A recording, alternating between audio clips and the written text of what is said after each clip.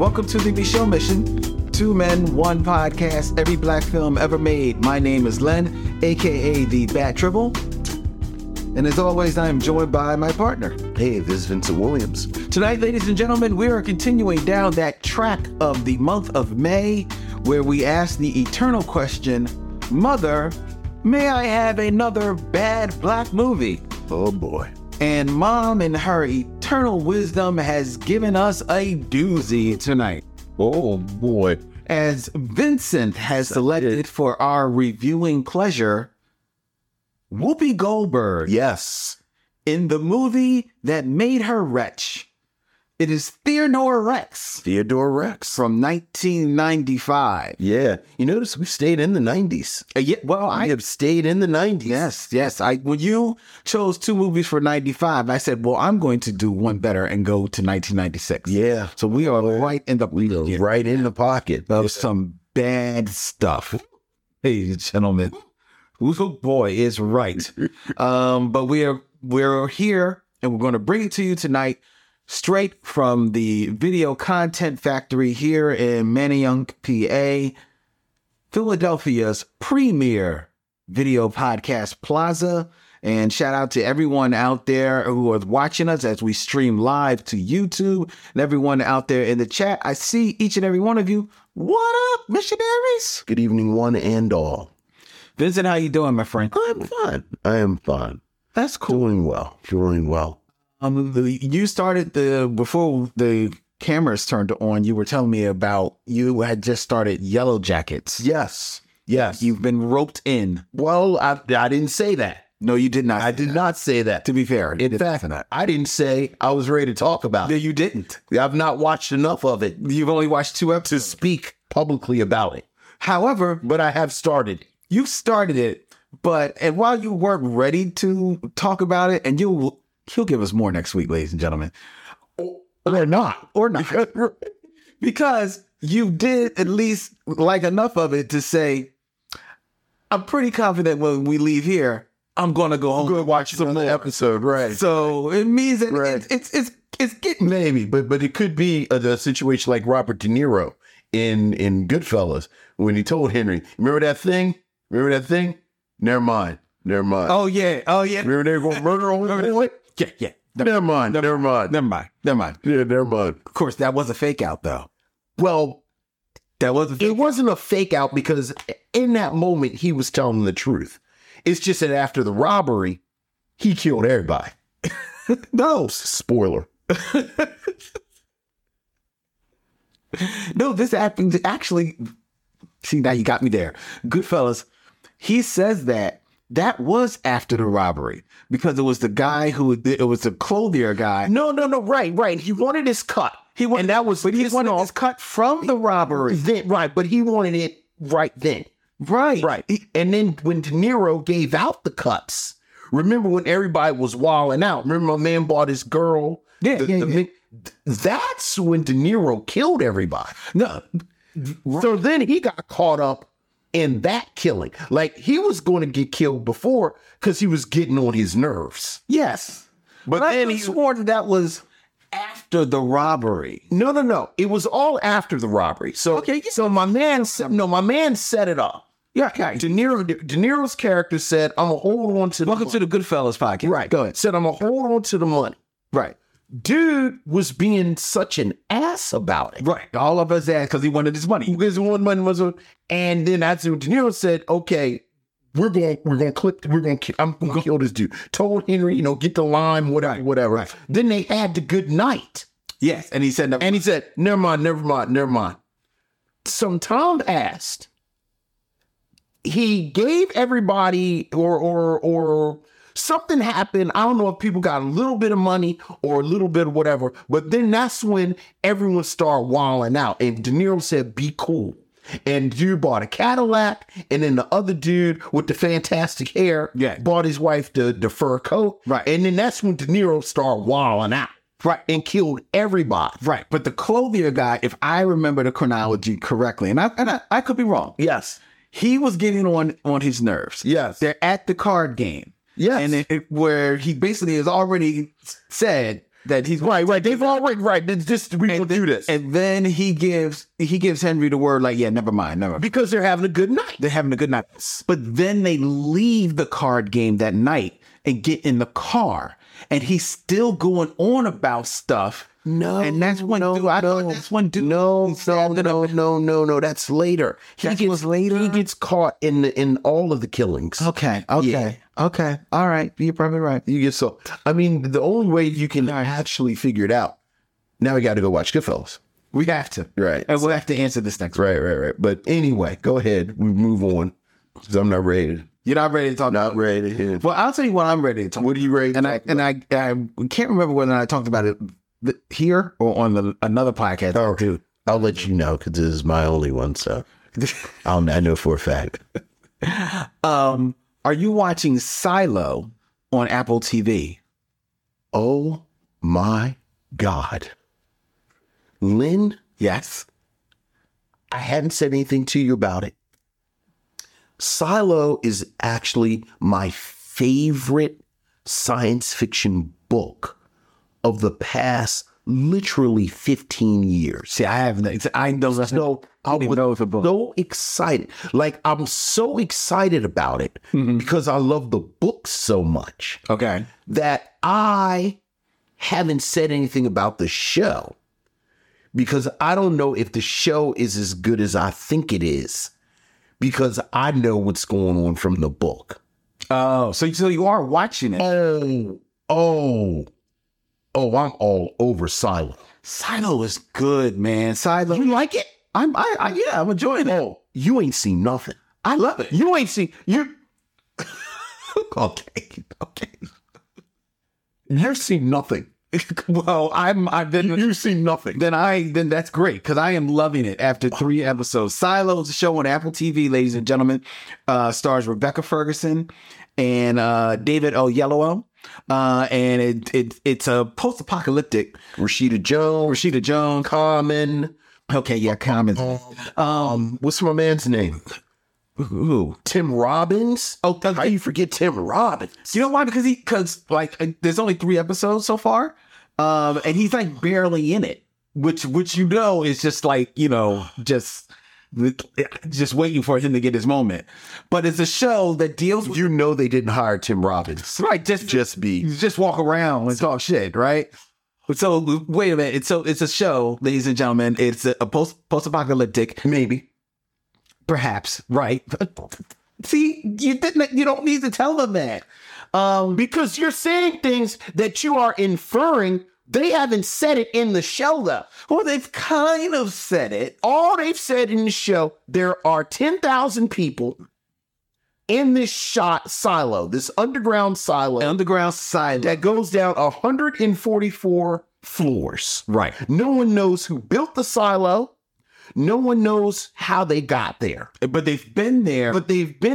For at least, I think they said, maybe 150 years. I thought like 140, that they know of, because there was some type of event 150 years ago, right, where the records were lost. Mm-hmm. So, but they assume that there was some time before then. Right, of course, even though it is seemingly illegal to talk. It is illegal to talk about anything from before, or even have any relic. Right. Of that time. And the biggest punishment you can get is to go cleaning. They call it going to clean because the silo, while it is underground, has a camera that is facing the outside world, which is radioactive and poisonous. Right.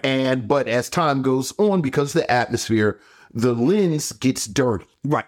So that their form of execution is you have to go clean. You're right. They call it going to clean because people go outside in their outfits. Yeah, because they get they're right.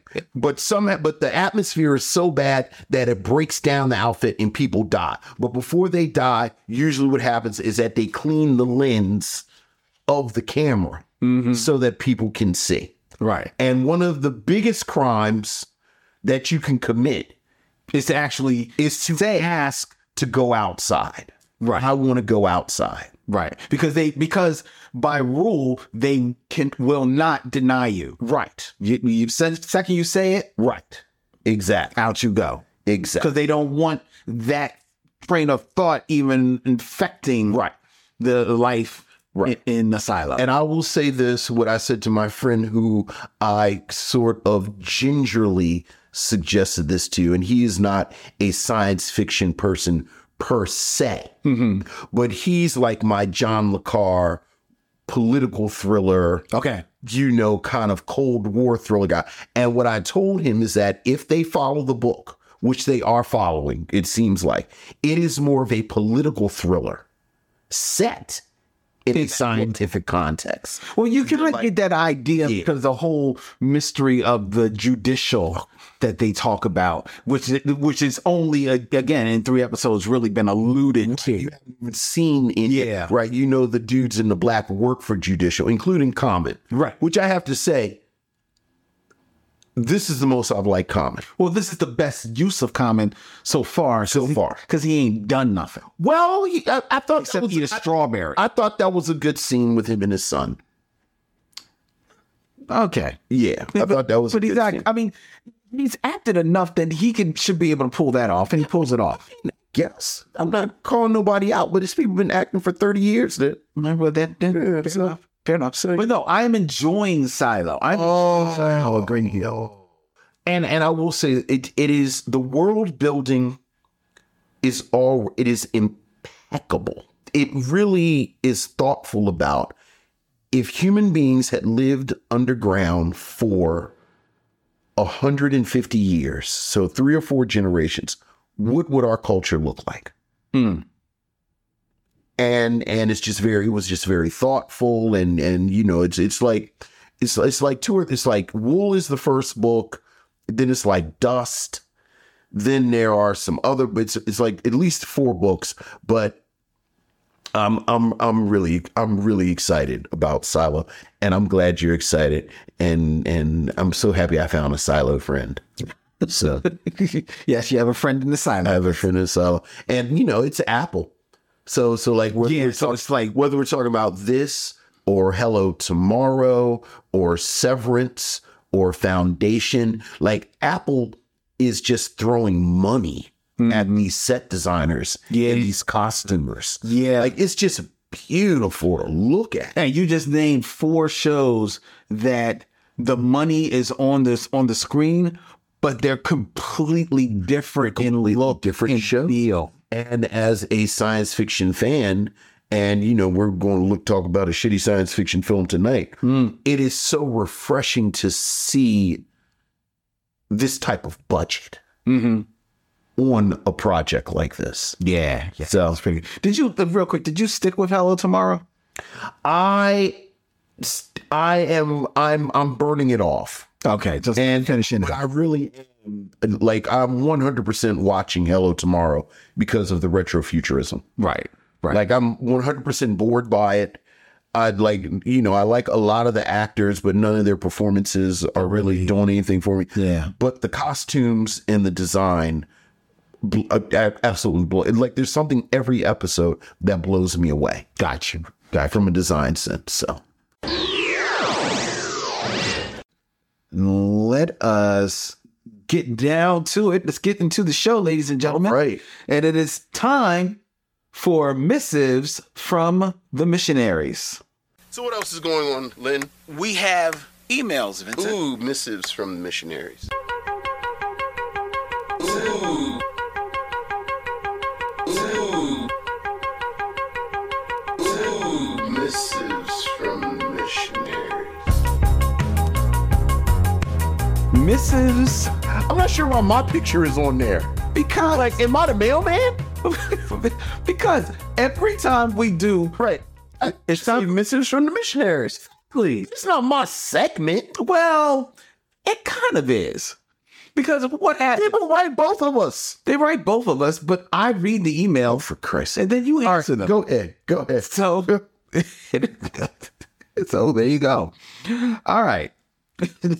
Sean Simmons says, that's not weird at all. I think it was weird. I just don't want y'all to think like I was saying, oh yeah, and Put my face on it. That'll sell it to the people. It does sell it. Go ahead. It's your voice on there. Just go ahead. It is your voice. It could have been a picture of you reading it. Well, no, but it's your voice saying Mrs. from the Mission. Yes. All right. Go ahead. What's going on? You've branded it. Yes. This is her brand. All right. This is your segment. Yes. Let's do Vincent's segment, ladies and gentlemen. Matter of fact, Dylan, bring that music back. Oh, my God. Bring the music back. You just read the letter so we can get to 3 on Theodore Rex. Missives from the missionaries. So what else is going on, Lynn? We have emails, Vincent. Ooh, missives from the missionaries. Ooh. Ooh. Ooh, missives from the missionaries.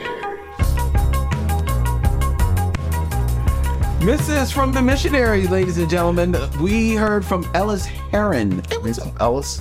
Who said, prepare to go solo. Hey, fellas, I just listened to your review of Solo.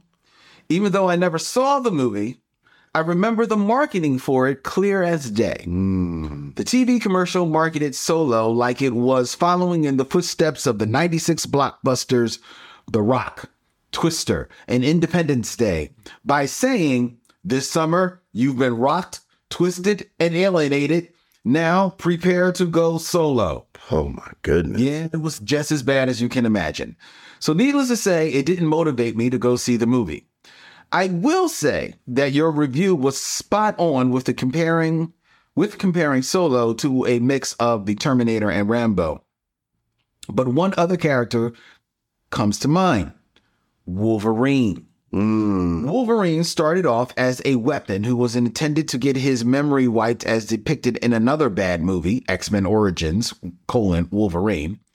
Another funny parallel is that Hugh Jackman played well in ensemble movies too. The difference is his character was the most interesting part of those movies as opposed to when Mario Van Peebles is on screen. Very true. Lastly, in regards to your discussion on the Expendables series, I agree Expendables 2 was the best one. However, Wesley Snipes and Antonio Banderas were only in Expendables 3, but Jean-Claude Van Damme was in Expendables 2. And even though Snipes and Banderas were only in the worst of the 3, I can see why you thought they had a good time in the movie because they were easily the highlights. That's all from your boy, Ellis Heron from Fort Worth. P.S. I'm looking forward to your eventual May review of my guilty pleasure, Chill Factor. Well, not this May, but it is on the list. Oh, it is on the list. Yeah, it is on the list. Thank you, Ellis. Thank you, Ellis. Thank you very much. Appreciate that. I like the comparison to Wolverine, except that Wolverine at least was a good character as well. Yeah. You know, so yeah. like, and you know, when Wolverine debuted, he wasn't really a knockoff. No. Of everything. Like, again, everything about Solo just feels really kind of slapped together from other things. Yeah, just a hodgepodge of trying to find things. We also heard from Sean Simmons. Hey, what's up, Sean? I asked the question out on social media, ladies and gentlemen, for what bad black movie is perfect for the cookout. Okay. We heard from a number of people, but Sean Simmons wrote us. Okay. And he suggested Fat Beach, which was very close to being chosen for a May review for us. You could do a whole month on bad black movies starring Brian Hooks. That is very true, actually. That is very true. What's not ridiculously funny about this movie? It also co-stars our favorite smoking crack student from Lean On Me, Jermaine Hopkins. Shout out to the class of 1989. A cameo of Coolio. Spring Break at the Beach. It's just a dumb and bad yet fun movie. I've never seen it. I've never seen it as well. I've definitely seen it more than once, and most times it was with friends. I suggest a 2-movie episode dedicated to Brian Hooks, Fat Beach, and Three Strikes, another. You know what, Sean? We actually tried to do Three Strikes. And, it wasn't streaming. Yeah, we couldn't find it. It wasn't even on like YouTube. Right. And the thing about Three Strikes that was interesting was I think that is DJ Pooh's follow-up to Friday. Mm-hmm. Yeah. Where I believe he wrote Three Strikes. Yeah, I kind of remember that as well. Yeah. Our man, Mo Poplar. What's up, Mo? And Ashy Feet. He suggested 2 movies for the cookout. Okay. All About the Benjamins. All About the Benjamins. We star fun movie. That's cute. Mike Epps and Ice Cube. Their post Friday. Next Friday film. And another Cube movie. Okay. Anaconda. They got snakes out there that big? Thank you very much. Woo! Yes. Yes. I've been waiting for years for the opportunity to do my Ice Cube and Anaconda imitation. Jesus.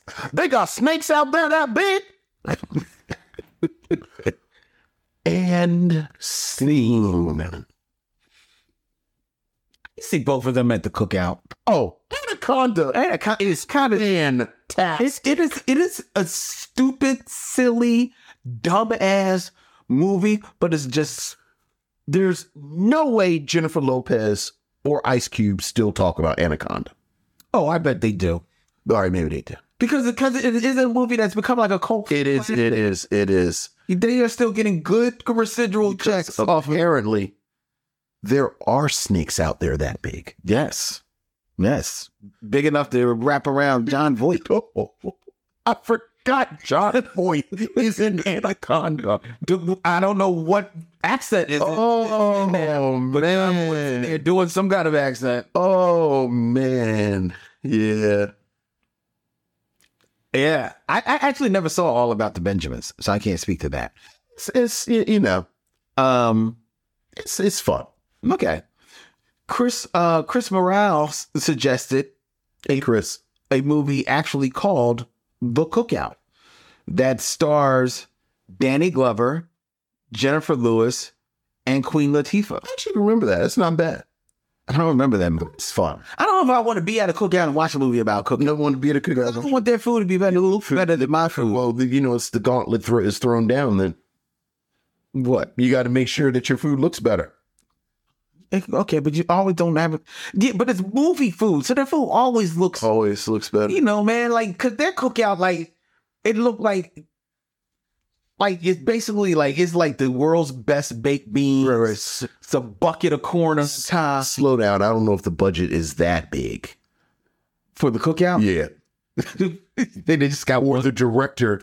Exactly. Like, this is not the spread in Daughters of the Dust, which literally I dream about sometimes. The spread and yeah. Remember they had the kind of, it was almost it was like Creole and yeah, I remember. Yeah. Oh my. See, I don't dream about that. I dream about soul food.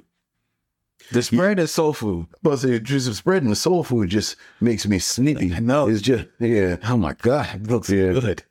Yeah, I just remember Julie Dash shot him, and you could hear the clinking of the forks in the food, and I just remember how bright the shrimp is, and oh my goodness, I can't hear like clinking on furniture, like silverware or dishes anymore, and I think it get out. I feel like I'm sinking. So no.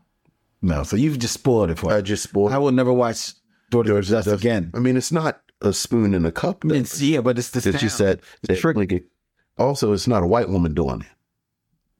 So fair enough. All right. You may have saved it. All right. You may have saved it for a rewatch. All right.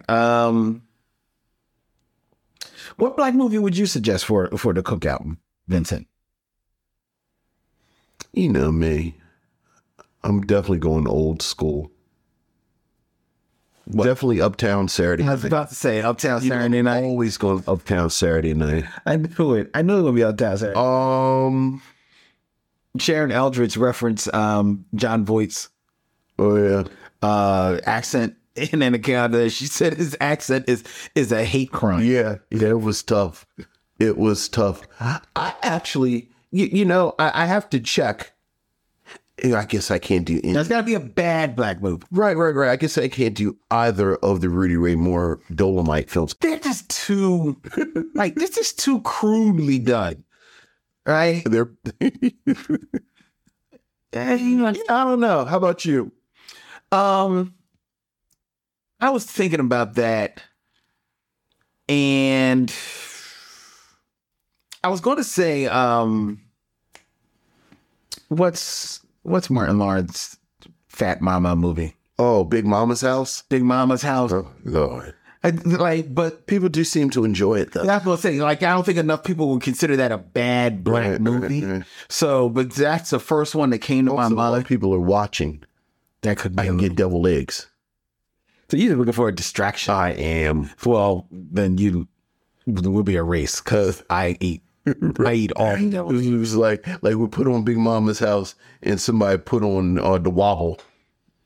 And then I'll make my way. There you go. That's all you need. That's the movie people, right. The dance people, right. Straight beeline to the deviled egg. Right. And I feel like if you wobble while watching Big Mama's House, you'll make Mary J. Blige appear.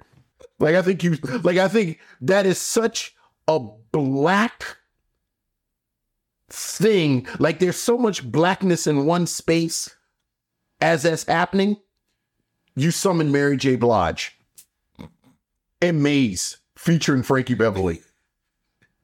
And that's just how they would appear. Maze would appear and it'll go da-da-da, and then Frankie Beverly would appear in that white linen outfit and the white cap. Right. White cap. And then Mary J. Yeah. So there you go.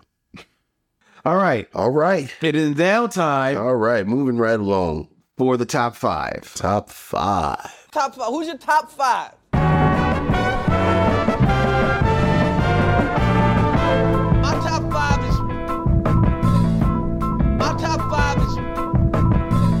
Top five, ladies and gentlemen, where I come up with a list and I give it to Vincent to have his commentary on. It's another segment for you, Vincent. You know what? You've got two segments. You know what? You are the dude. Just do you. Just do. Star of Michelle. Just do the top. I'm just here for your bidding. You know what? I'm just here to set you up. Can we just do the top five? Okay. What is number five? Do you not want to hear what the topic is? I'm sorry. I'm jumping ahead. I'm very excited about Theodore Rex, I guess. Speaking of Theodore Rex, a movie which I alluded to at the top of the show that Whoopi Goldberg did not want to do. No, she did not. And we will talk about that during our review. Yeah. And it is a film, one of the films I think she's openly said it's the only film that she really regrets doing. Yes. Even though I would caution that there's probably a bit of a caveat to that, but we'll talk about that. Sure. But thinking about that, I wanted to talk about other bad black career moves. Okay. And this is celebrity edition. Right. So, in our opinion, or these objectively bad moves that people made that they would agree with? Well, these are my opinion. Okay. But I think objectively these are considered. All right. Well, here we go. All right. Well, let's see. Well, number five, and this is one that is definitely considered a bad career move, and this actor has said so themselves. Number five is Halle Berry doing Catwoman in 2004. Yeah. Now, for those who don't know, Halle Berry remains one of the few actors who actually accepted her Razzie Award. That's right. For worst actor in a movie. In person. She went to the Razzie Awards. She did. And she said, "Thank you so much. I never in my life thought that I would be up here," she told the audience, before spoofing her own Oscar acceptance speech and thanking her manager by saying that her manager loves her so much that he convinced me to do projects even when he knows that it is shit. Yeah. She has recently said that she has been carrying the weight of the failure of Catwoman, telling Jimmy Kimmel on her show, whatever success it had or didn't have somehow seemed like it was all my fault, but it really wasn't. my fault. And when you think about it, actually, to a degree, wasn't. But this shows you how good a sport that Halle Berry is. Catwoman was a project that was originally developed with Michelle Pfeiffer in mind to be a sequel to her role of Catwoman from 1990s or 91 Batman Returns. Yeah. But for whatever reason, Michelle Pfeiffer didn't do it. They went to a couple of other people. They said no. It languished in turnaround for years and years and years. And it finally fell on Halle Berry's lap, and Halle Berry was like, okay, I'll do it. But by that point, because it was not going to be Michelle Pfeiffer, they had kind of like rewritten it to be like a Catwoman in name only. Sure. And the character is actually totally different from the character from the Batman Returns. But Halle Berry signed on, did the film. To be fair, ladies and gentlemen, so did Sharon Stone. She is also in this movie. Yeah. But does not carry the weight of this film that is a bad film. It's a bad film. It's a bad... No. But it is... There are films that are worse than Catwoman. We've proven that. Yeah. As we've just said, it's not as bad as people say it is. Like, I think it turned into like this punchline to the point where people talk about it, but they didn't actually watch it. I'm about to say, is this another Malcolm X? Sort of in the same vein. Like, I talk about it, but they didn't actually watch it. B, Halle Berry has been such a good sport about it that I think retroactively people have a little bit of affection for it. I know. Yeah. And I've heard her say that part of the reason that she took it was because Eartha Kitt played Catwoman in the third season. The third and final season. Batman 66. Right. So, she was trying to, continue on that legacy. Yeah. And God bless her. So, yeah, it is a solid 5. This is a very good-humored, good-natured solid 5. If Catwoman was screening at a local wine establishment, would you go? Yeah, I think so. I think I would. Yeah, I think I would. I think you could package Catwoman. Or I think there would have to be some commentary from like one of participants or something. Right. Got you. I think you could package Catwoman with people in your phone book. Not in my phone book, but on your phone. Okay. You have direct, I think you could package Catwoman. Oh. But go ahead. All right, we'll table that. All right. Number 4. Again, following in bad Black career moves. Okay. Or some might say bad post-Oscar moves. From 2002. Cuba Gooding Jr. in Boat Trip. Now. Oh, you zigged and I thought you were going to zag. I know where you thought I was going to go. Yeah. Cuba Gooding Jr. rose to fame in 1991, as everybody knows, as the lead in Boys in the Hood. Right. Trey. He went on to win an Oscar for his work in Jerry Maguire. Very, very good. And there was considered on a roll for appearing in As Good as It Gets, What Dreams May Come. Good in both of those. And Men of Honor. They were. Right. But in 2002, he unleashed his first 2 starring vehicles since Boys in the Hood. And even Boys in the Hood was more of an ensemble. Sure. The family comedy Snow Dogs. Yeah. Which is where I thought you probably thought I was. No, it's not where I thought you were. Okay. And the horrifically misguided Boat Trip. Boat Trip, which is terrible. It's terrible. It is both. They're both. Boat Trip is horrible. Both of these movies were critical disasters, but the argument could be made that Snow Dogs made money because it was seen as a family film. It's harmless. It's a family movie. Right, there's something it's for 4 kids to go sit. Snow Dog. Right? Yeah. But Boat Trip, where he is like... First of all, isn't Horatio Sands in that? And Horatio's in... That should have been a deal breaker for... Like, an Oscar. Well, yeah, you're right. Not being in no movie with Horatio Sands. Well, talk to him. Right. Talk to Cuba Gooding Jr. I thought you were going to say radio, though.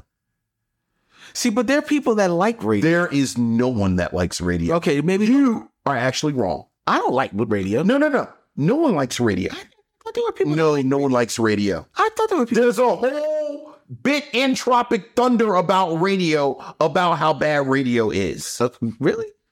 Have you never seen Tropic Thunder? Oh, I love Tropic Thunder. No, I know there's a bit in it. Yes, but that is a direct reference to radio. No, yes, but to criticism, there's criticism about radio, and I know that there is a segment of society that doesn't like radio. Yes, that segment is humanity. But radio was profitable. It wasn't a flop. Was it? I don't think it was. You are telling me I'm looking something. it up. Right. No, I'm looking it up. I believe radio was a relative hit. I don't think it was like a great hit. I don't think radio was a hit at all. I think it, You are about to teach me something right now. radio 2003. Yes. Radio from 2003. I'm going to radio right now. Budget of. Give me time. Give me a second. Oh, the thing. Defending radio. Like, you love radio so much. You and radio should go on a date together. Budget. Y'all should get married and have kids. Budget. $30 million. Okay. Box office. $52.6 million. It made money. I'm not, like I said, I'm not saying that it was a world-class hit. Yeah, I don't know. But it made back its money. I don't know. If it made back its money. I don't think we call that a hit. That sounds like Hollywood accounting. Well. Yeah, nobody likes radio. Look, it made its money. And yes, he did earn Cuba Gooding Jr. was nominated for a Raspberry for his performance, but he also, you say that, but he's also nominated for an Image Award for Best Actor. Oh my. So I told you, there was a segment of the population that did. He's telling me the NAACP did not nominate him for an Yes, award. He was nominated. Not only that,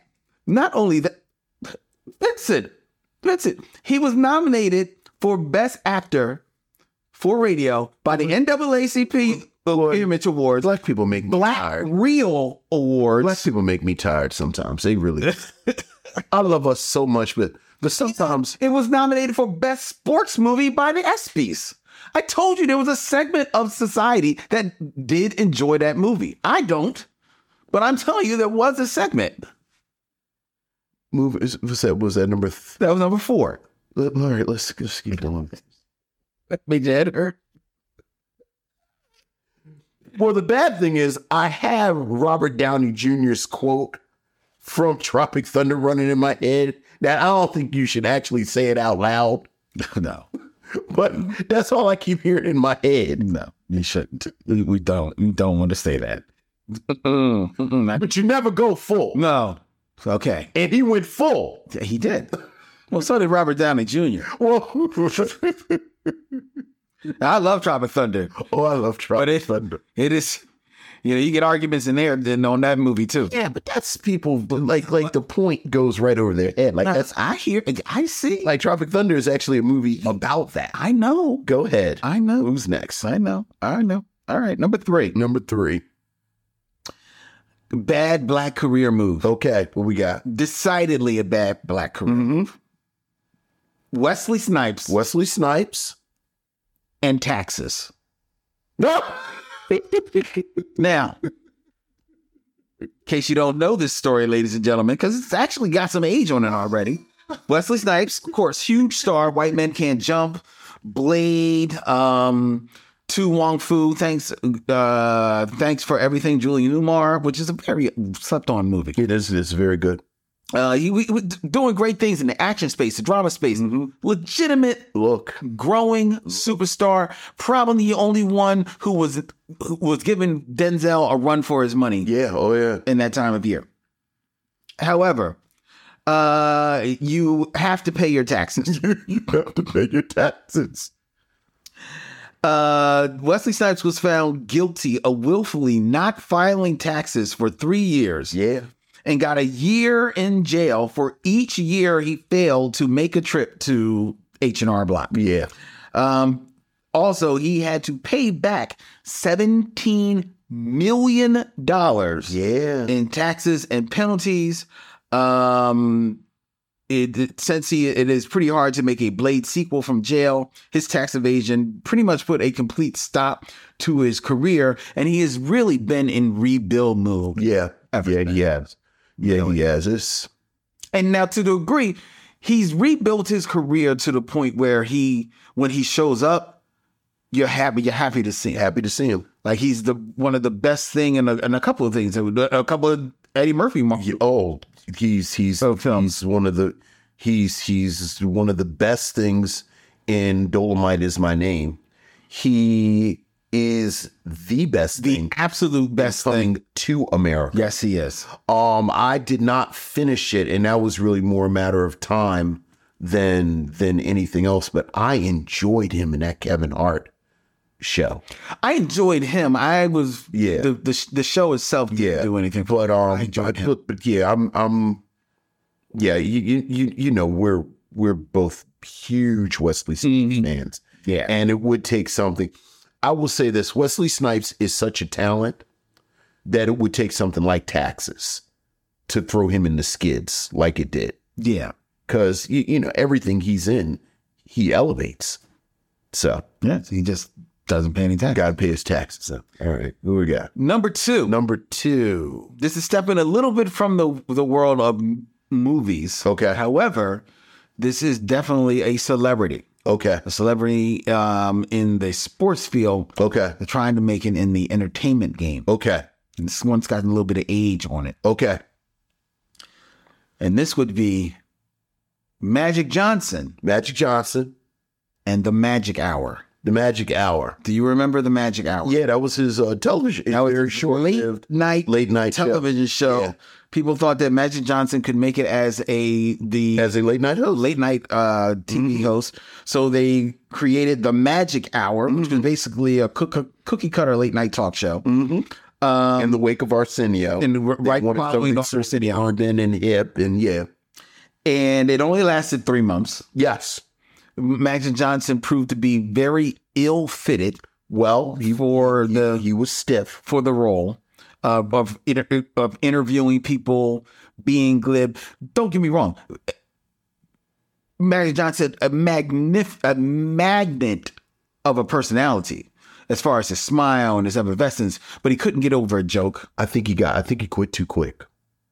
I think there's a parallel universe where if he stuck with it for a year, a week into his second year, he would have found his groove. Yeah, but that's giving the benefit of the doubt that the network would have stuck with him. Oh yeah, absolutely. And I don't think the network. Yeah, right. But and basically he was already like it was failing, but he signed his death warrant when he had Howard Stern come on to the show, and basically run the show, and then had Howard Stern and his own band perform Wipe Out while people farted during the chorus. Right. Well, you're right. That was a bad decision, but that's not. It was funny as hell if you were a Howard Stern fan, because I enjoyed that. Right, but for the rest of us, it was not. Yeah. It was. You know who I find myself watching more than not, like on social media when things pop up, recommendations for you to watch. I don't know what it's on, if it's a clip from a television show or if he's doing it just for Facebook, but Shannon Sharp has some type of interview deal. He's got a podcast. All right, but maybe YouTube podcast. Okay. I really like Shannon Sharp's interviews. And if he is right in that pot, like I'm a 50-year-old black man. Yeah, and I talk to 50-year-old black dudes. Yeah. So it's like I've seen him with Steve Harvey, Cedric the Entertainer. Yeah. I feel like there was an MC that he was talking to. He's done more than a few. Like Snoop. Yeah. And I can very easily see Magic Johnson in that kind of space. I couldn't. Because if you have seen, because you don't watch sports. Right. So if you would watch sports, if you could see Magic Johnson on like sports shows, sitting with guys and having to kind of like bust it up with them, Magic Johnson, he doesn't work. He doesn't work in that space. And the reason why is because Magic Johnson is, as much of as he is a personality, he's also very much a brand and a business. Okay. So he's not going to get but so so he's not going to. and he's never going to let you in but so much. Okay. Like Shannon Sharp, I get you. I see what you're saying. he's cultivated I like see what you're saying. straight shooter. Right. Magic ain't gonna mess up. He ain't gonna mess that up. I'll tell you my magic story. Got my magic. I got a magic story. How do you got a magic? I'm about to tell you how I have a magic story because I'm a patron of the arts and an aesthete, and I go to shows.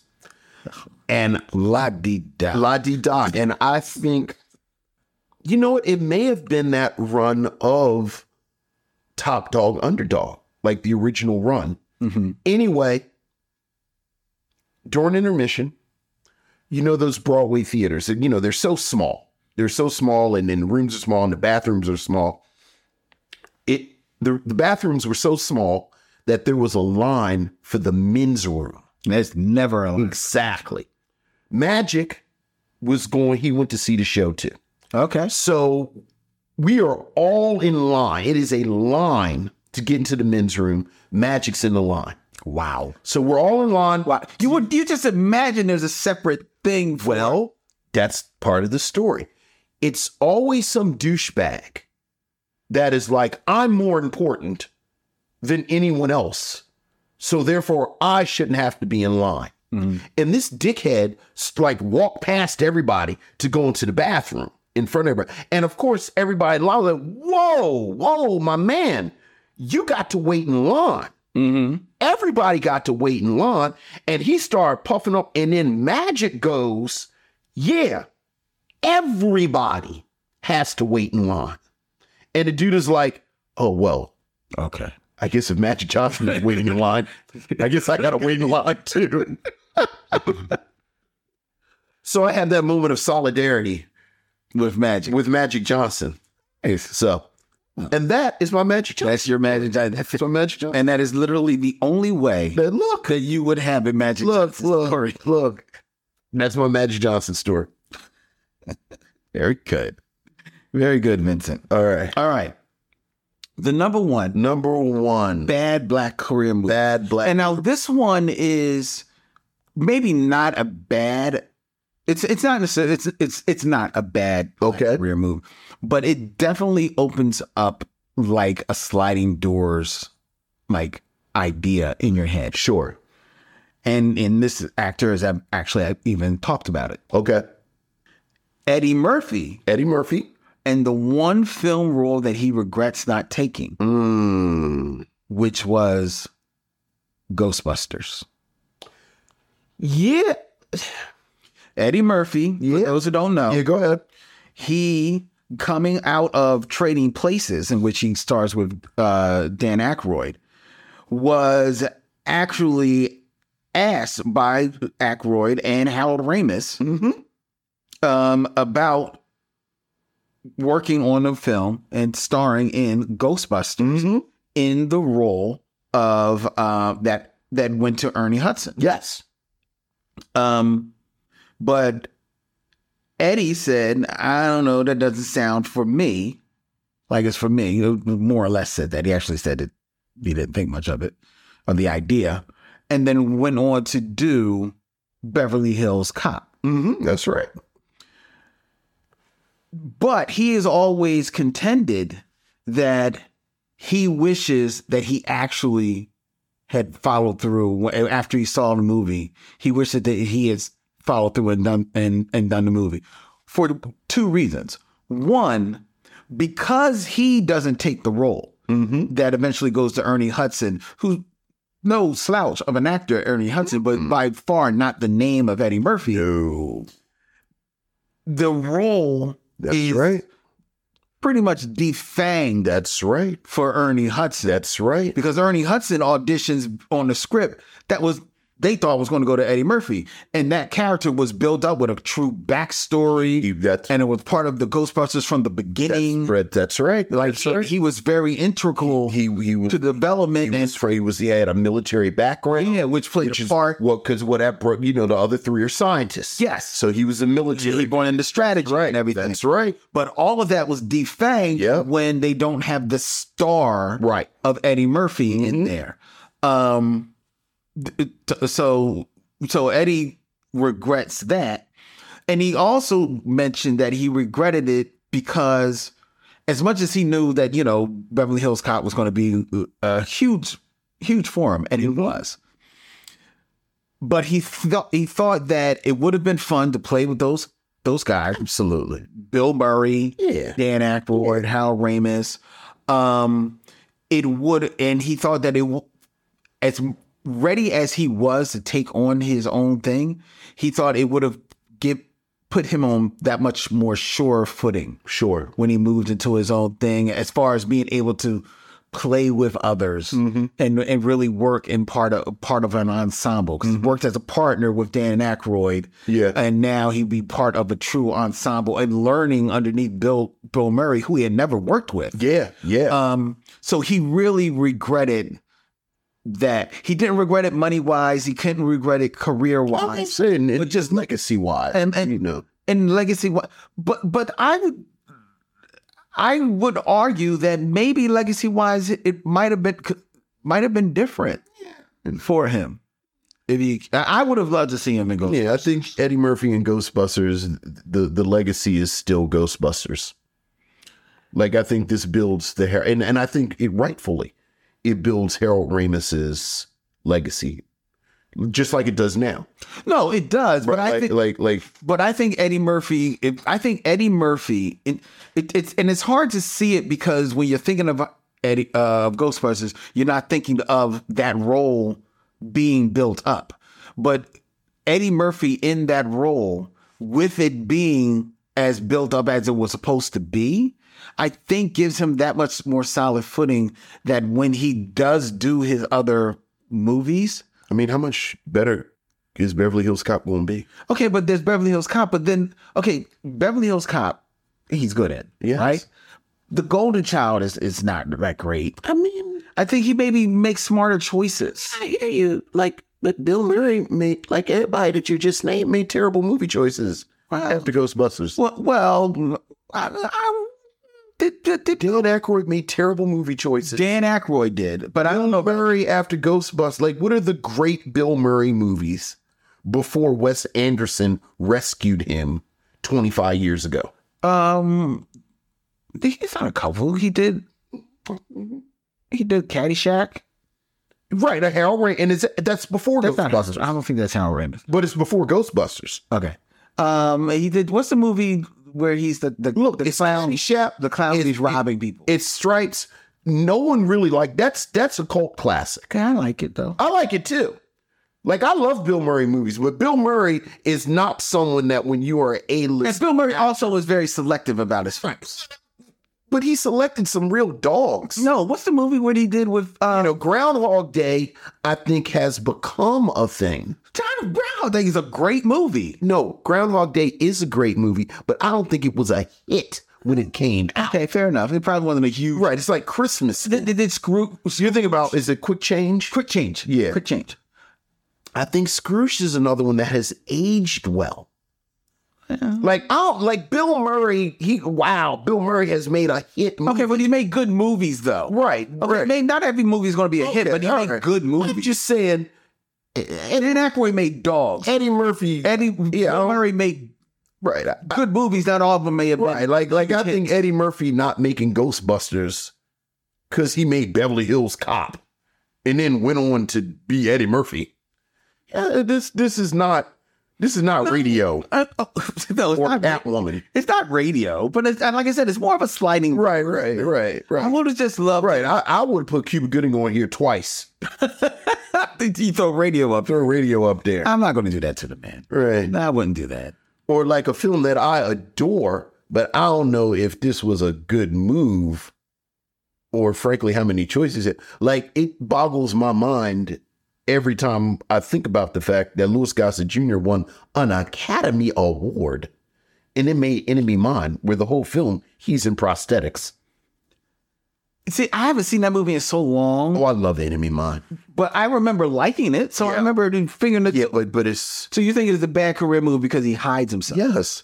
But sometimes you sign those contracts before, before the Oscars. Yeah. And like, Yeah, well, Enemy Mine let him write in the Iron Eagle. And then he couldn't get out of the Iron Eagle. He was stuck in the Iron Eagle for 4 movies. That's what I'm saying. All right. All right. Anyway. Well, that's my top 5. I like it. Okay. You like everyone except number 1. Yeah, except number You would have put Cuba Gooding twice. You would have returned to Cuba, though. Yeah. Go back to Cuba. Yeah. For number 1. Mm-hmm. All right. That would have been unfair. I wouldn't do that to him. All right. Take Scrooge, Groundhog Day, Sharon Eldridge. She's right there with me. Bill Murray. Look, great films. Love those films. And they were. I don't know how much of a hit. Okay, but they were good movies. Oh, the argument was good movies. They're great. Let's continue. Yeah. So I think Eddie Murphy would take that Shrek in that Beverly Hills Cop 2 or 3 check over the Groundhog Day check. No, he would. Okay. Yeah. Shrek check, yes. Okay, I'm pretty sure. Beverly Hills Cop 2. Not 3. Okay, the money he made off of 3? What are you oofing as if I don't know. Bill Murray didn't make no real money off of Groundhog Day? I don't know. Let's go. Uh-huh. Let's keep it moving. All right. Let's keep it moving, ladies and gentlemen. Certainly wasn't a bad career move for Vincent to become part of the Michaud Mission, because we're going to his 3rd segment. Oh, for God's sake. It is 6 Degrees of D'Urville Martin. That's the key. Why you would be surprised what a person can do with just a sense of touch and a sense of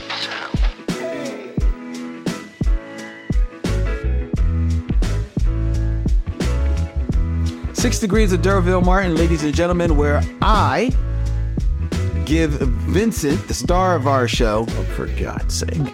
just 2 actors who he will connect in 6 movies or less to D'Urville Martin, the other star of the Michaud Mission.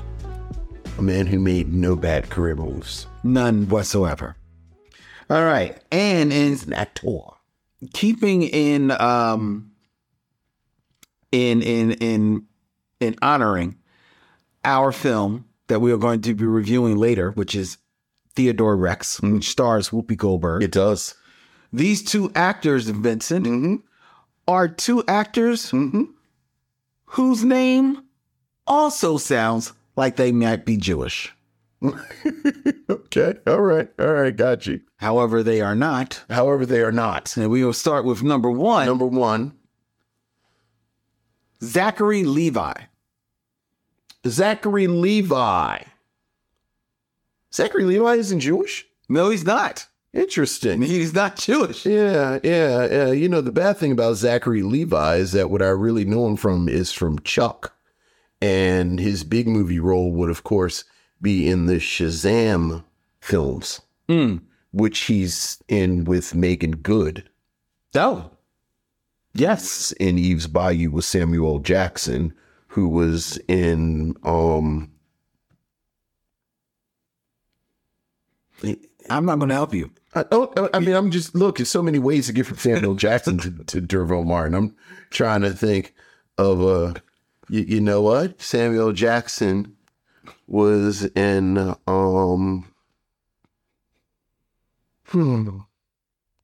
what else? Well, you know, let's just keep going. You know, he's in Mo Better Blues, of course, with Dick Anthony Williams, who is in Five on the Black Hand Side with D'Urville Martin. Very good, Vincent. Yes. Very good. All right, you got there. You forgot Megan Good was in Shazam? I did. Mm-hmm.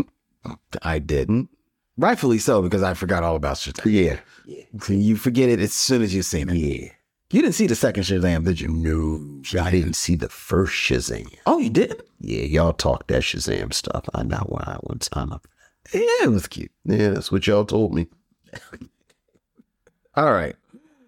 All right, Vincent. Very good. The second actor who also has a name that sounds Jewish. No, he's at least an actor that people believe. We believe he is Jewish. However, he is not. But he is not. The 6 movies or less. 6 movies or less. Connect D'Urville Martin. to Adam Driver. Adam Driver. Well, see, the thing about Adam Driver is that he is in Star Wars The Force Awakens with Billy D. Williams, who's in the final come down with D'Urville Martin. I forgot Billy D. Williams was in that. Damn it. Now, you need to think about the fact that you forgot that Lando Calrissian was in Star Wars, let's bring all the old actors back. I forgot that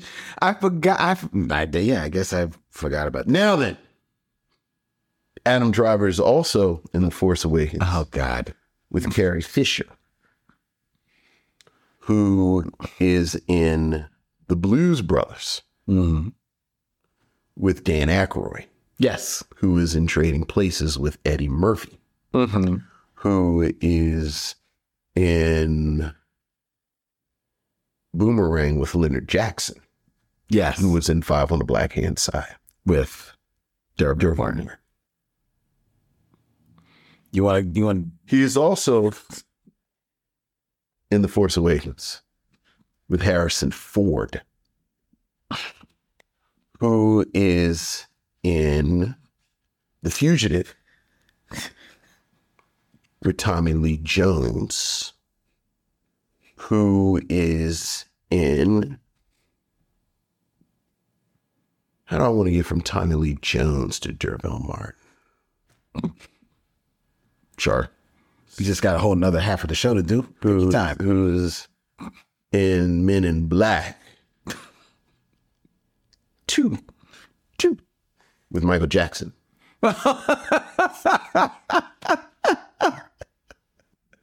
Who is in The Wiz with Diana Ross. Who is in Lady Sings the Blues with Billy D. Williams again. Who's in The Final Come Down. Very good, Vincent. Very good. Very good. You got there 3 times. Well, if you wanted to, we're not going to. If you wanted to, we can use, what's the name? Oscar Isaacs. Yes, you could use Oscar Isaacs. Oscar Isaacs as well. If I sit here long enough, I can figure out how to use, what's her name, to the girl. Daisy. Daisy Ridley. Yeah, Daisy Ridley. Yeah. Daisy Ridley. Okay. All right.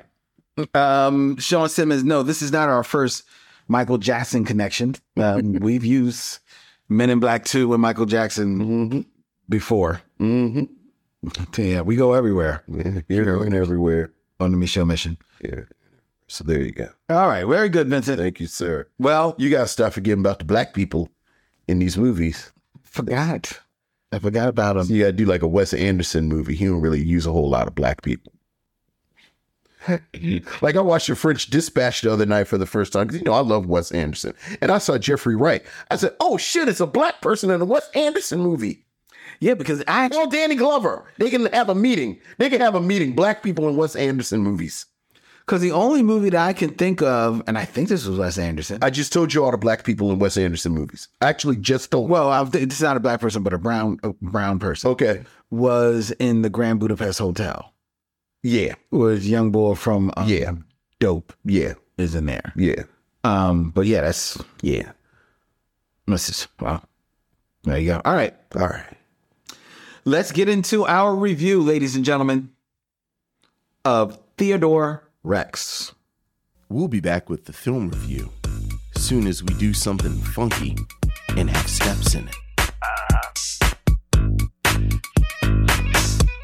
Let's go. Come on.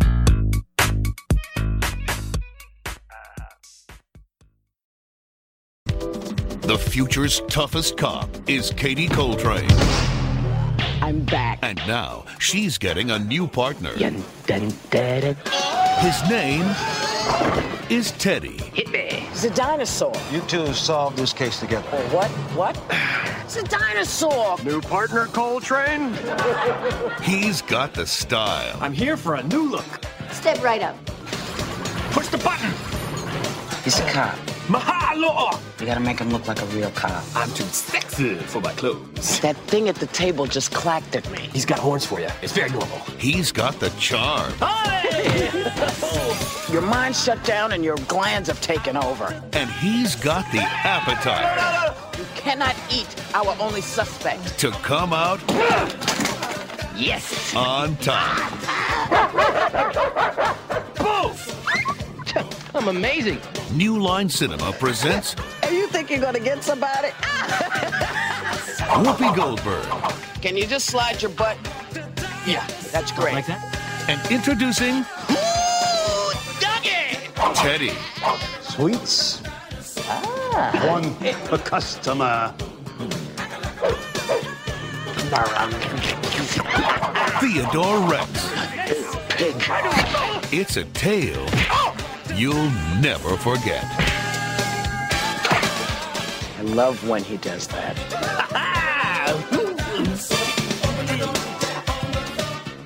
Theodore Rex, ladies and gentlemen.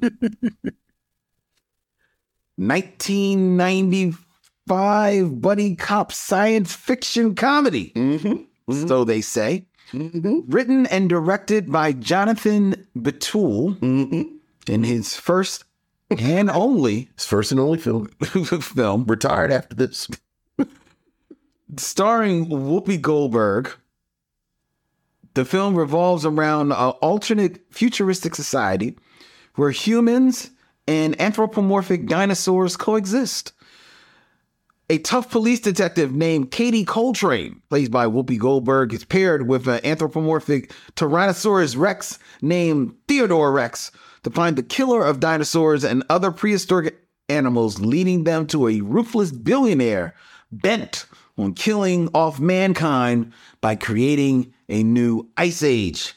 In this film that stars Armin Mueller-Stahl, Juliet Landau, Bud Cord, Stephen McHattie, Richard Roundtree Shaft himself, and the voices of Carol Kane and George Newbern as the title character, Theodore Rex, in Vincent's selection for this stop on Mother May I Have, another one of those bad black movies. Vincent, what say you of Theodore Rex? What I say about Theodore Rex is that I wish I had some type of connection to Ryan Murphy, Okay. who is the creator of the FX, series like what is it, Feud? Yeah. Where he looks at classic Hollywood feuds. Right. And I would pitch a show to him called Cluster F, where it would be a dramatization, an examination of classic Hollywood cluster Fs that have taken on a life of their own and people are interested in. And Theodore Rex would be the film that I would want to be the center of the first episode. The backstory of Theodore The Rex. backstory of Theodore Rex, which is a film that joins a few of the films that we've talked about. One in particular, I'm thinking about Norman, Is That You? The infamous Red Fox starring role. That the story behind the film is infinitely more interesting than the film itself. Right. As you said, this stars Whoopi Goldberg, but it was a long road to getting to Whoopi Goldberg. It was. The story that everyone has agreed on, that I feel comfortable saying out loud, is that Whoopi Goldberg had an oral agreement to make this film. Yes. Due to some circumstances that are very vague, she changed her mind and wanted to back out. Right. The producer of this film, and that man's name is Richard Abramson Yes. sued Whoopi Goldberg for breach of contract. Right. I put a pin in that. He was going to sue her. They settled. She ends up making the film for $7 million. $7 million makes the film. There is drama on the set almost immediately. Like Richard Abramson is removes himself because he's a producer. So, he's not the director, but basically he's the money man. So, and the money man oftentimes is just around. Right. He doesn't come on the set anymore. There are players, producers, people involved, Whoopi Goldberg's business partners, that as the shoot goes on, people can't be on the set at the same time. Right. Because Whoopi Goldberg is not happy about this film at all. There are a number of lawsuits that come out of this film with people saying they didn't get paid the way they were supposed to get paid. This is a film that is technically under our purview by a sliver of what we cover. Yes. They had test screenings of this film that went horribly. Yes. It did not test well. So after the test screenings, this film was not in theaters in the United States. Exactly. That's the caveat. It was released in every other country except for the United States and Italy. Mm-hmm. And when it was released theatrically, right? Yeah, so that people, it has the distinction of being the most expensive direct-to-video film ever made. Yes, because it had a budget of $35 million. When it opened in other countries, this was the year that Whoopi Goldberg was hosting the Oscars. Mm-hmm. So in a bit of synergy, the plan, or a plan, a generalized plan, was that this film would be released in November to coincide with her hosting the Oscars. There have been many theories throughout the years that the release date was changed to Christmas, which is infamously a time when this begins that period where studios bury films that they're just trying to burn off. It has been rumored, allegedly, that Whoopi Goldberg was behind burying this film because she did not want to be in it. Everything I just said is probably the tip of the iceberg. Oh, yeah. The actual story of what went on behind this film. Oh, yeah. They're very interesting details. Yeah. As you've said, Whoopi Goldberg has been very vocal over the years, including as recently as like 2 or 3 years ago.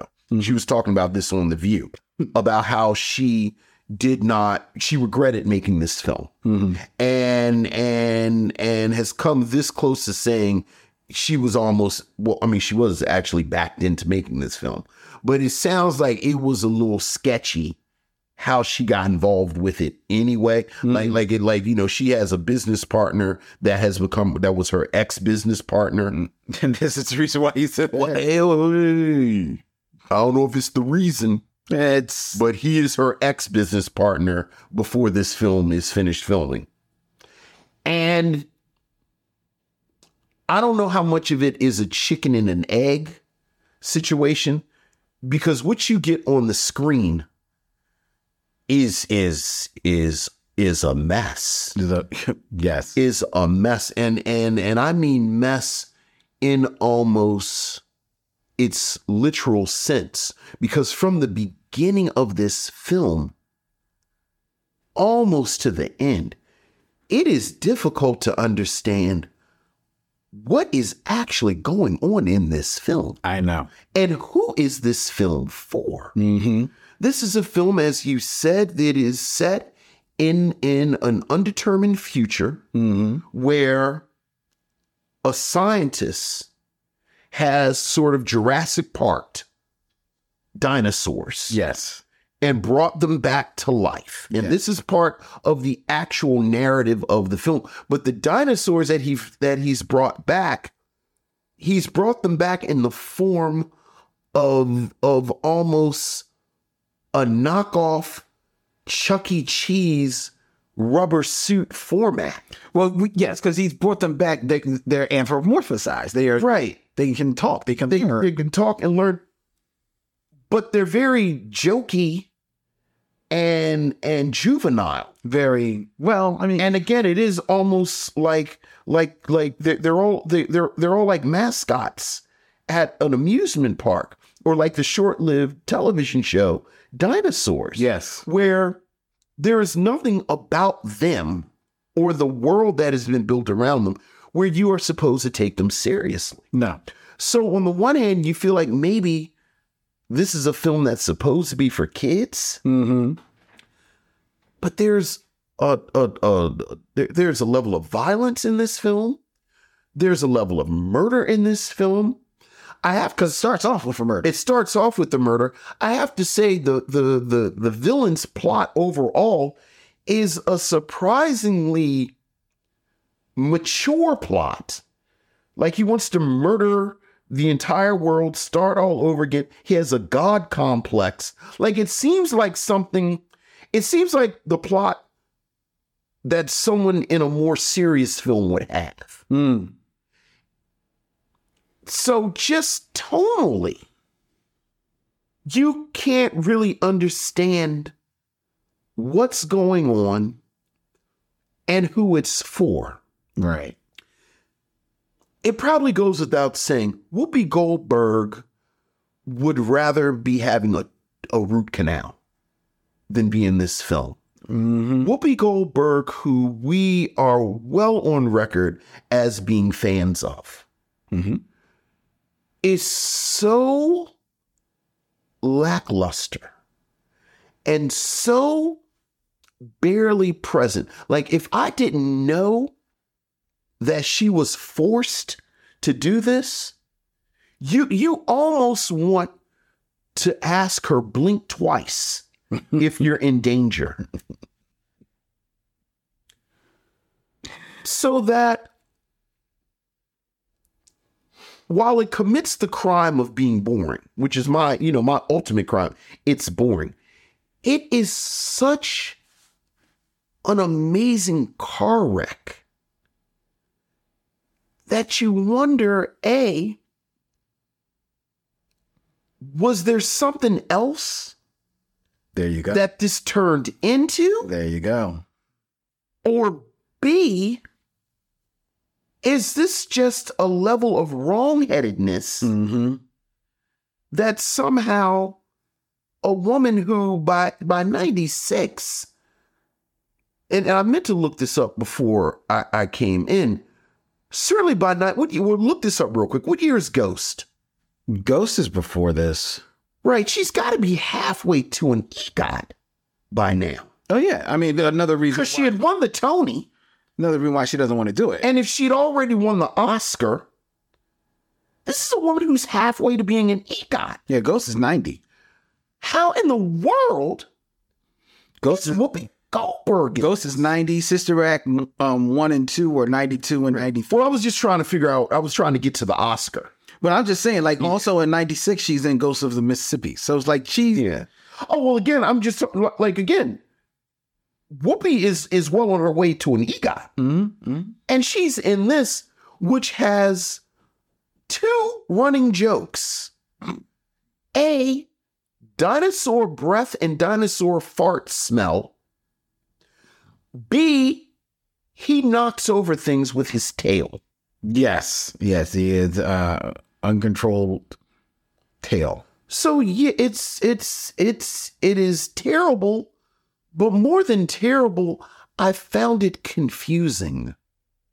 It is. It's a bad movie. Just speaking about Whoopi Goldberg and how she kind of gets locked into this movie. Like you said, somewhere along the line, she agrees to do the film. She agrees to do it for $5 million. Maybe she's seeing the writing on the wall. Who knows? But she's like, I think I need to change my mind. And let me but I think it's important that it was an oral agreement. Right. Which to me sounds like someone who is representing her agreed to it. Like at this point, which is the business part. Right. Like Whoopi Goldberg isn't in Target. It does that. Like an oral agreement with the star of Whoopi Goldberg's stature sounds like you made an agreement with her manager. Well, okay. The story that I'm reading here is that it was after a series of meetings. So it was a few meetings. Whoopi Goldberg, to your point, made the verbal agreement with Abramson to do the movie for $5 million. Right. She later, on a phone call with Abramson, he asked her if she was still 100% committed to being in the film, and she said yes. Right? But it was not shortly after that, Goldberg stopped answering the producer's call. He was trying to, I guess things were getting in motion. It's like, want to keep her up to date. She's not returning any of the calls. Because of that, it was the Italian investors behind the movie. They're the ones that said, well, then Abramson, you sue her. Because if she's not going to return her calls, you sue her. Abramson actually didn't want to make that move. At least that's the story. He didn't want to make that move. They sued her for $20 million. She countersued, saying that she never agreed to do the film. However, when Abramson answered the call, when Whoopi Goldberg had called him earlier and over the phone, she had committed to the movie. When he had answered the call, she was leaving him a message, and he picked up the phone, and the phone continued to record their call. So it recorded her saying that she was still 100% committed to the film. And it was with that piece of evidence, the judge basically told, you got to do it. You like, if you want to go through this, we can. But if I was you, I would settle. Because you probably going to lose. At which point she says, all right, well, then y'all want to give me $2 million more. And thus, that's why she gets the $7 million to do the movie. So that's why she roped into the movie. She hates it. She doesn't want to be there. She can see the writing on the wall. She's got this first time writer who I don't know, maybe has tapes on the investors. They got him to, or maybe he's the only one that would agree with whatever they want to pay the director. He gets them to agree to let him direct the movie as well, because he believes this first time writer, you're going to write the film, you should direct it. Who else can execute his vision? Of course. So they say, then Jal, go do it. So he does it. She probably sees the writing on the wall. She hates it. She hates it's there. And you're right. Her contempt is all over her face while she's doing this movie. Now, the story from the other people in the cast is that for the most part, she was cool. She was cool with everybody there. People that could leave, because there's stories of people like leaving the production. It's like, man, I'm tired of this piece. Like, this piece of crap. They're not getting paid. People not getting paid. But she's got to be there. She's got to do it. And the story you read from the cast is that she's cool, but they understand why she doesn't want to be in this thing, and she's gonna do it, and she's gonna fulfill the contract and get it over and done with. God bless the agents of George Newbern and Carol Kane, because they only did the voices. How about that?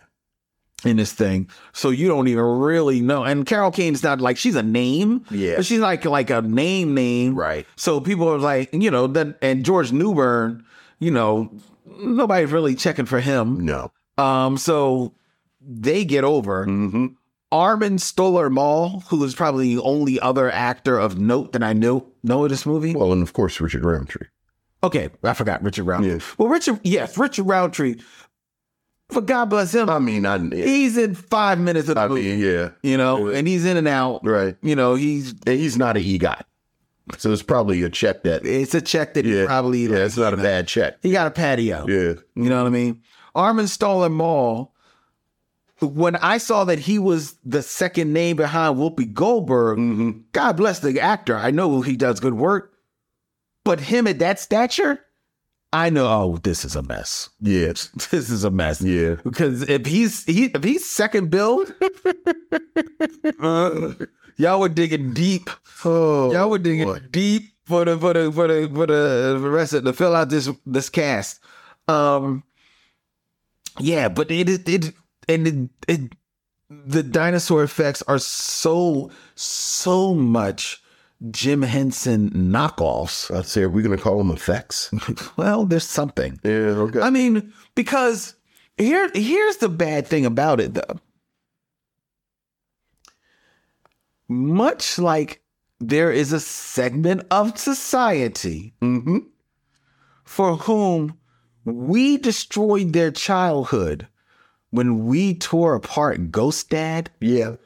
There's a segment of society who Theodore Rex, mom brought it home from Blockbuster for the kids. Oh, absolutely. And they absolutely ate this up. The segment I'm talking about, where she talked about it on The View a couple of years ago, it was a little movement because there were fans of the movie there with her. Yes. Yeah, absolutely. There are people that do like this silly almost kids movie, especially when like the tone, you're right, is all over the place. I think the plot is too sophisticated. Well, the plot is too sophisticated, but they tried to dumb it down by having the Theodore Rex pretty much is in jokey mode the whole movie. Right, which they reshot some stuff. They reshot a whole lot and added some stuff. Added like a lot of punch him up. Yeah. To punch him up. But it totally devoids the character because the movie starts off with him gung-ho to be a detective. Yeah. But then he's seen sometimes bumbling, sometimes knowing what he's doing. Like they don't know what they wanted him to be. Right. And then what you learn is that there is a version of this script where this was supposed to be kind of like a dark and dirty and kind of like gritty type of film, which whether or not that works or not, I don't know. But it sounds like it could have been kind of interesting. If you squint your eyes, this could have been a version of Alienation. It could have been. Or, you know what it could have been? And this is maybe too new of a reference. Bright from Netflix, the Will Smith movie. It absolutely could. Yeah. It absolutely could. It is if you lean into the tone, like you said, we're going to lean into this. We're going to make this dark. We brought these dinosaurs back. Obviously, we can't Jurassic Park it and have dinosaurs running around. Right. We spliced them with human DNA. They're anthropomorphic. They're their own thing. Go. Right. We got the first hybrid dinosaur dude. We're talking about making him detective. Yeah. And they got to travel. Well, it's Alienation. It's Alienation. But then they can't leave well enough alone. Because somewhere, at least to me, in the middle or maybe even like last third of the movie, we learned that Whoopi Goldberg is an android. Now, earlier in the movie, there's this little kid who wants to hook her up with her father. Which, put a pin in that. As soon as you finish talking, I want to talk about that.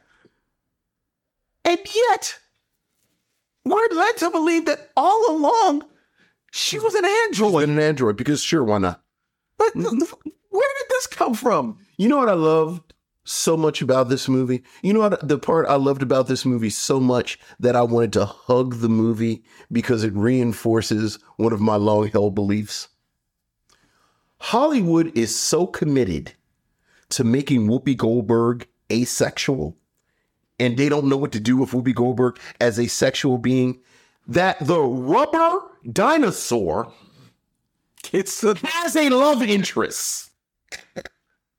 Yes.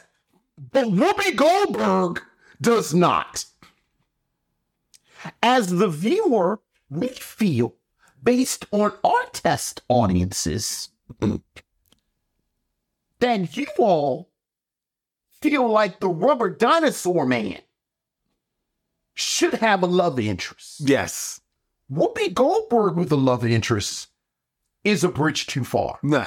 So much so that, as you say, they sort of seed that the little boy's father is going to show up at some point. And I was watching, like, the only thing that actually kept me attentive was I wanted to see who was going to be the cameo of his father. Like, I was like, is it going to be Blair Underwood?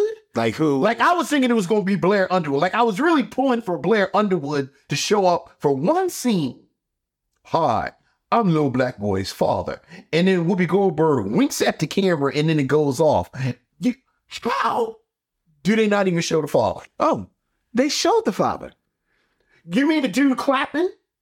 The dude with the flowers at the end? At the end. They never introduce him as his father, though. They don't introduce him as the father, but he's standing there with the little boy, yes. And he winks at Whoopi Goldberg. That's the father. And who that actor is, we don't know, because he has no line. He has no and line. He has no credit. And I'm a bad viewer because I missed the wink. Yeah, he kind of like winks at her. That's a good pull. That's a good pull because there is no on-screen anything. Oh, to let you know. No. And not for nothing. That dude, God bless that dude. I don't know who he is. I'm sure he's a wonderful human being. He ain't Blair Underwood. No. Like, for you to have kept me holding on for an hour and a half for this dude, like I needed The Rock to show up in a UPS uniform. Yeah. I had to end the Why Did I Get Married To? Yeah, I'm fairly certain he's a PA that they dressed for that scene. Yes. Yes. Whoopi Goldberg don't ever get to have no man. No, she's an android. She's an asexual android. She's an asexual android. Maybe they were trying to get Blair Underwood. He wouldn't sign. So they said, well, you know what? Just say she's an android. Just say page 20 and we'll be good. And you know, Jeff, the guy who brings the sandwiches. Oh. See what's up. Yeah. What's Jeff? Jeff, come in, Jeff. They put it on Jeff and have him stand there. And can you wink, Jeff? Can you wink and whistle? I don't know how to whistle. Well, just wink. Jeff, are you in SAG? No. Come here. Exactly. Yeah, this is really, really a mess of a movie, man. It's a mess. It's a shame. It's not even a shame. There's a part of it that is maybe a little bit of a missed opportunity because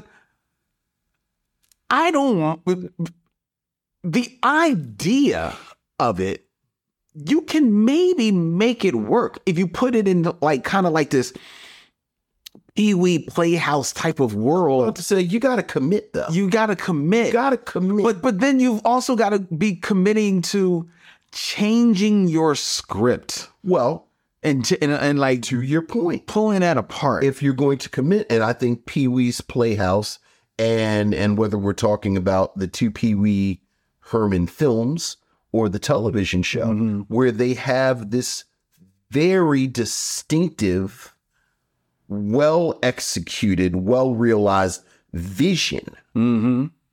You have to bring somebody in that can do that. And you also got to be committed budgetedly to the world in which you're trying to set up. That's part of the vision. Because you got to give me the budget. Because there's I guess that you can't get Tim Burton on the cheap. Exactly. It's while the dinosaur costume or machinations that people are wearing aren't on the level of Jim Henson, it's not like they didn't spend some dough on them. So I'm not gonna like like bastard shit on them like that. You a good man. Well, I am. I mean, I thought they were terrible. I thought I saw better costumes at Disney World. I thought as designs they weren't bad. Maybe the execution wasn't as fully formed as you would like, but you know, they weren't bad, right? I've seen worse. But then the world in which they inhabit is just so.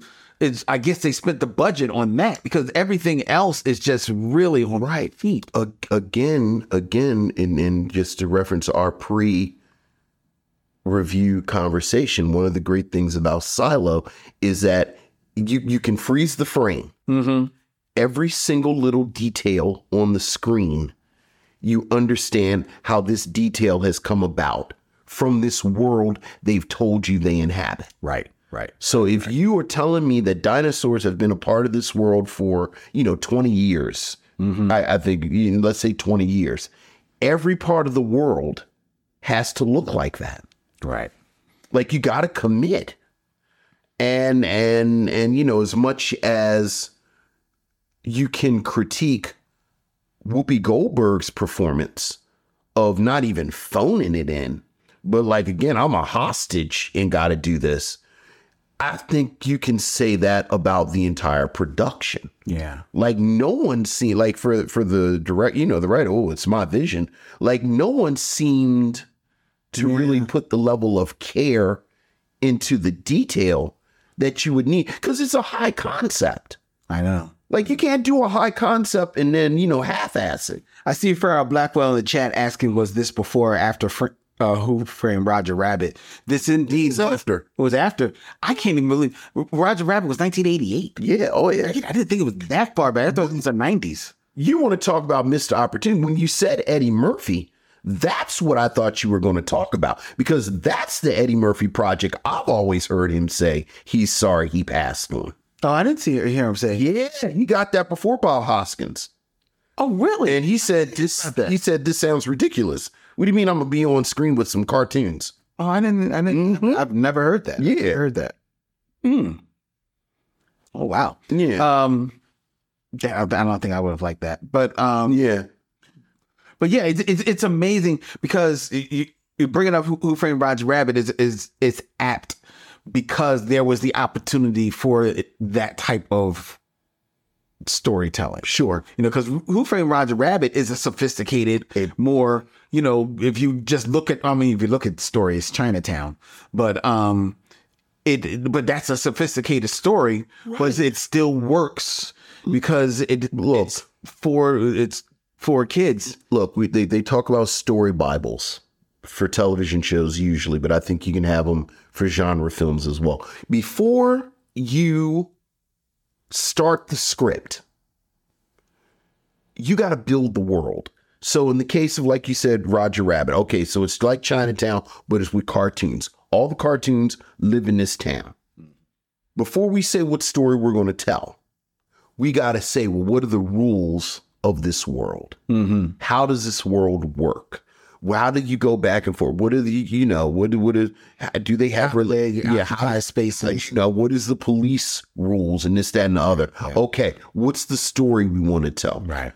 A current example of a film that does it fantastically, which is more similar to this than not, Zootopia. Love Zootopia. Yeah, I was thinking about that. Same thing. Same thing where you can tell before they said the story, they said, what are the rules? Mm-hmm.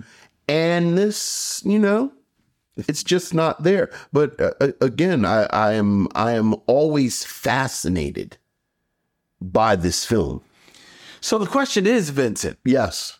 This decidedly bad black movie. Yes, it is. Is it perfect for the cookout? No. No, not at all. Would you recommend people? I would not recommend it. Oh, really? I would not recommend it.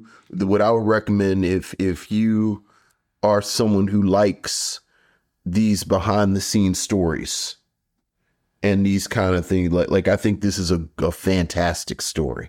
Mm. Like, I'm so angry that you said the voicemail part. Like, I forgot about the voicemail, but yeah, like, it's a great story.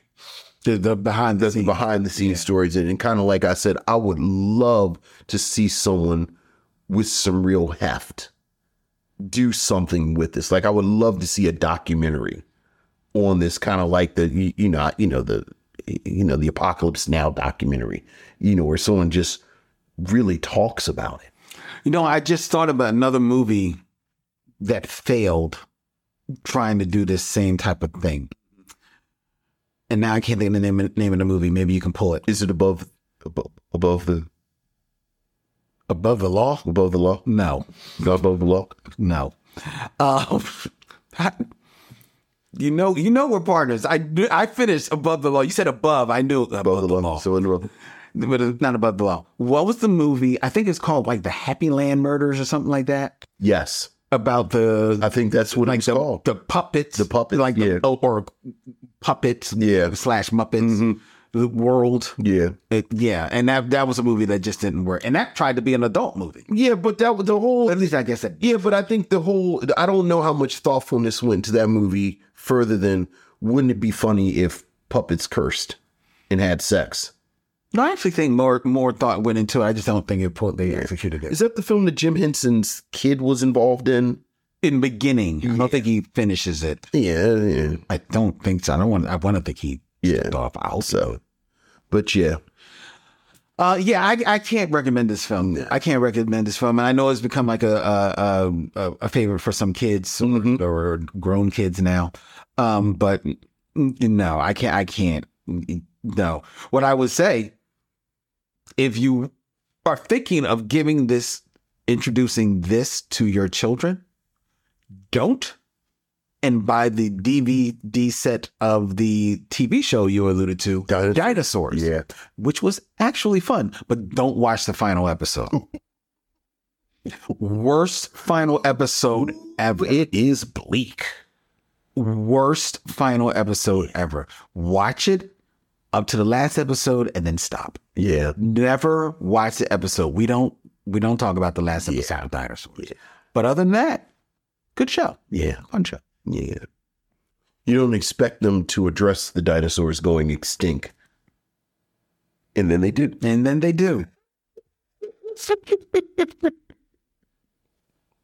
How do you feel about, how are you about the theory that the Flintstones doesn't take place in the past? It's actually a post-apocalyptic future. It's a post-apocalyptic future that takes place on Earth while the Jetsons are up in the sky. Yes. Are you a believer? Do you agree with that? How you feel about that? No, I don't believe. You don't believe that? No, I don't believe that. All right. I don't believe you went there. I'm about to end the show. I know. I know. But Dinosaurs is one of those things where it was sort of ahistorical. Like, they have all this stuff and it's supposed to be set in the past, which then made me think of the Flintstones theory. Can I end the show now? You can. All right. Yabba dabba do.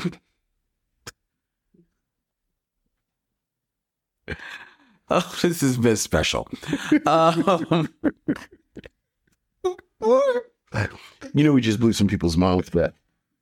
Because a lot of people don't know that theory. I know. But that's what people are like, the Jetsons. Yes. It's a theory. Right. The Flintstones are a prehistoric show, but in the past, but they have televisions, they have cars, they have toasters, they have vacuum cleaners. Like, how do they have all these modern devices if they're set in the prehistoric past? And the answer is, it's not the past. It's a post-apocalyptic future. And this is trying to do crude imitations of what was going on in the far long ago.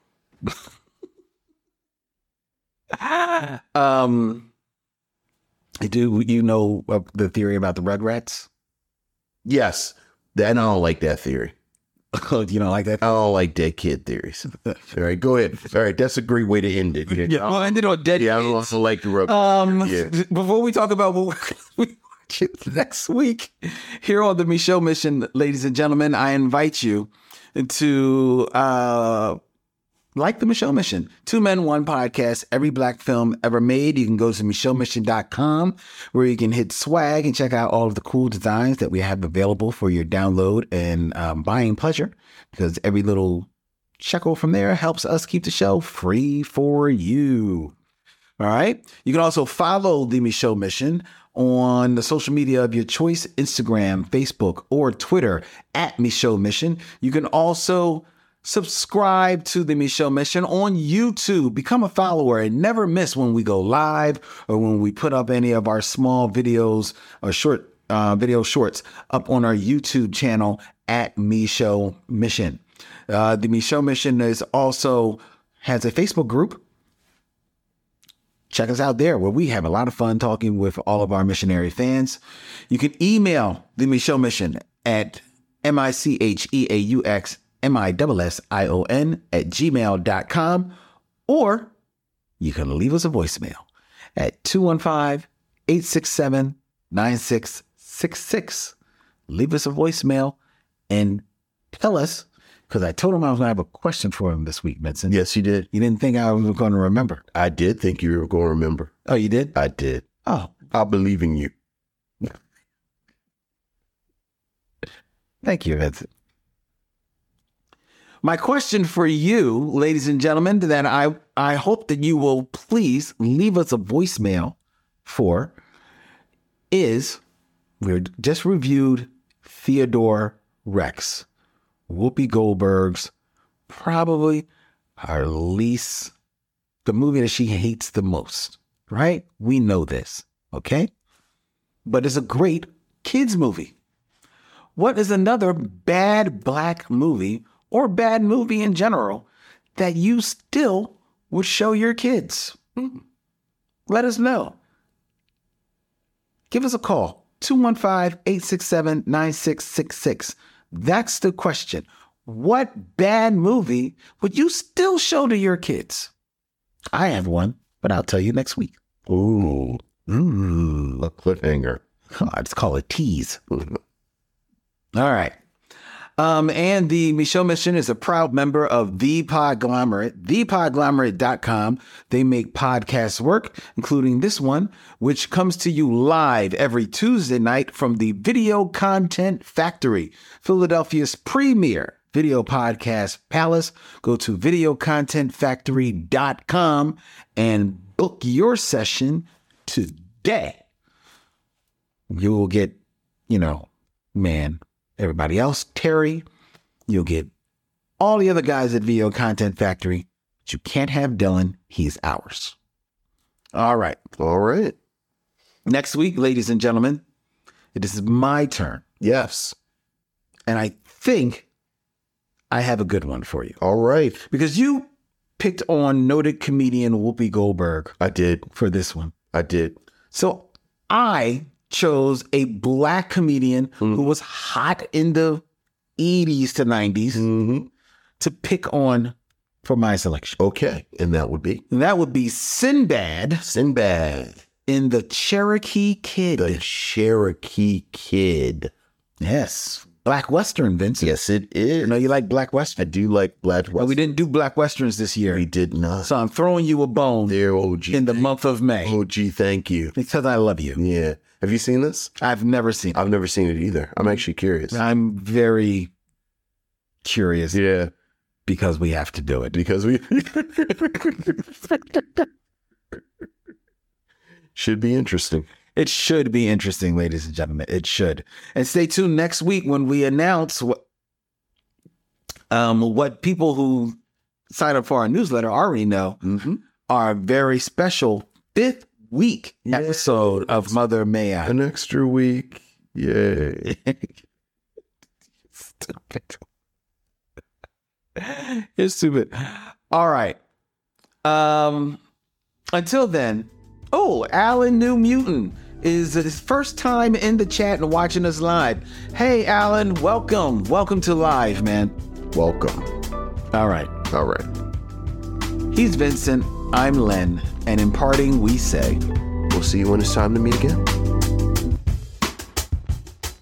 The Michaud Mission is produced by Len Webb and Vincent Williams and edited by Len Webb with co-production by Mo Poplar. Music by Alexa Gold, and filmed at the Video Content Factory. The Michaud Mission is a proud member of the Podglomerate Podcast Network.